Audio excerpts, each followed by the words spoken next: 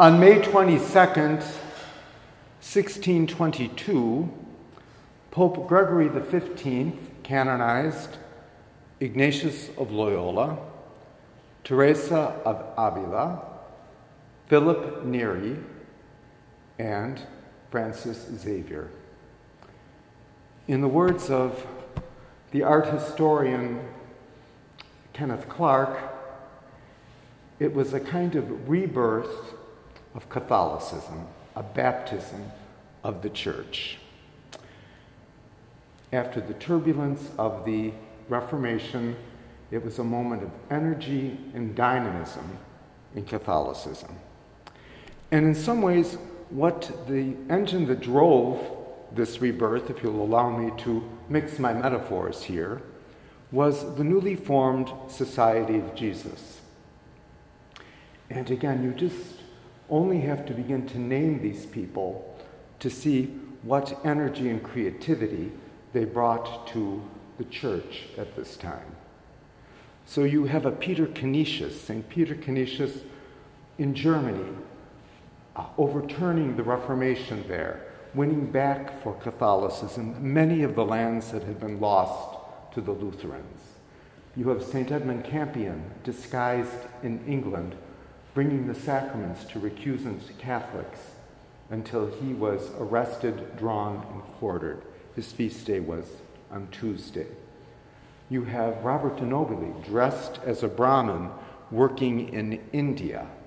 You have Matteo Ricci in the court of the emperor in Beijing, explaining Western clocks and mechanics in a way to evangelize the imperial court there.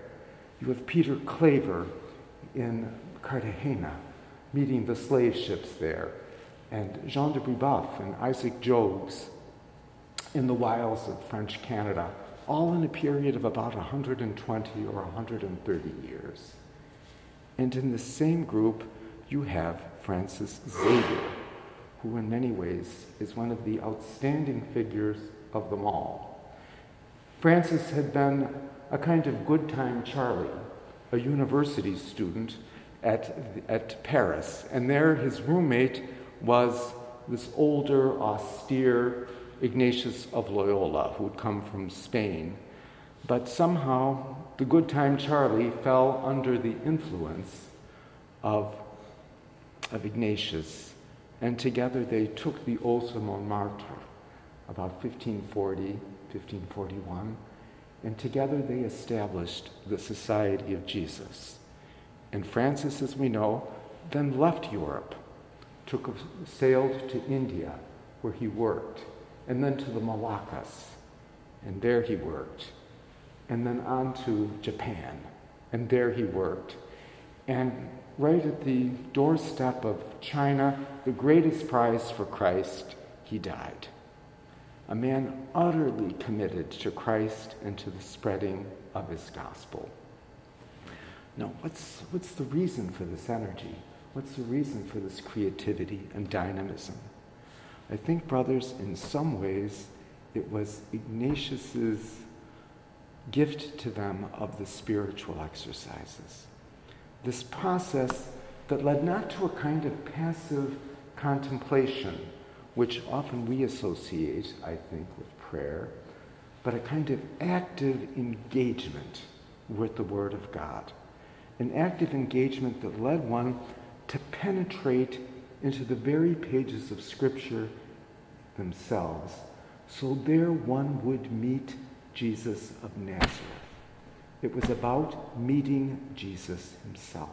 This was the goal of the spiritual exercises, to meet him and to follow him and to decide for him. In a way, Ignatius well understood that people do, at least most of us, intellectuals may, ideologues may, religious fanatics may, but most of us do not commit ourselves to ideas.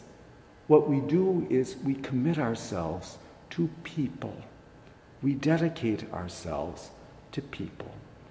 And this was the goal, to commit yourself to Christ, to decide for him, and to put yourself under his banner.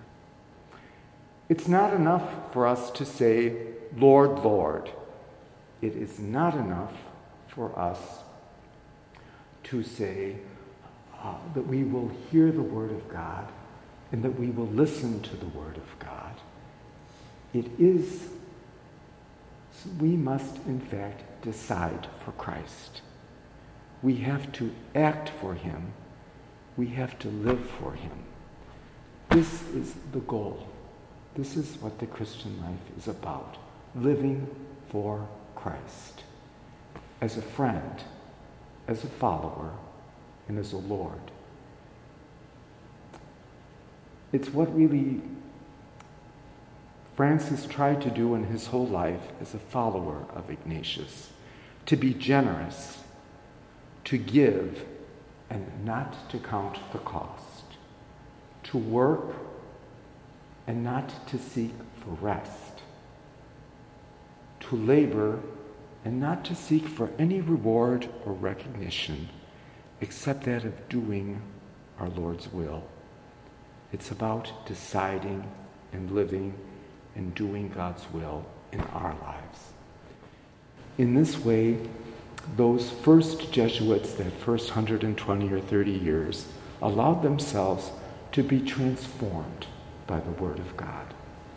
During these Advent days, may we also allow ourselves to be transformed by that same Word of God, that we too might be reborn, and that we too might assist the Church in our time in its own rebirth.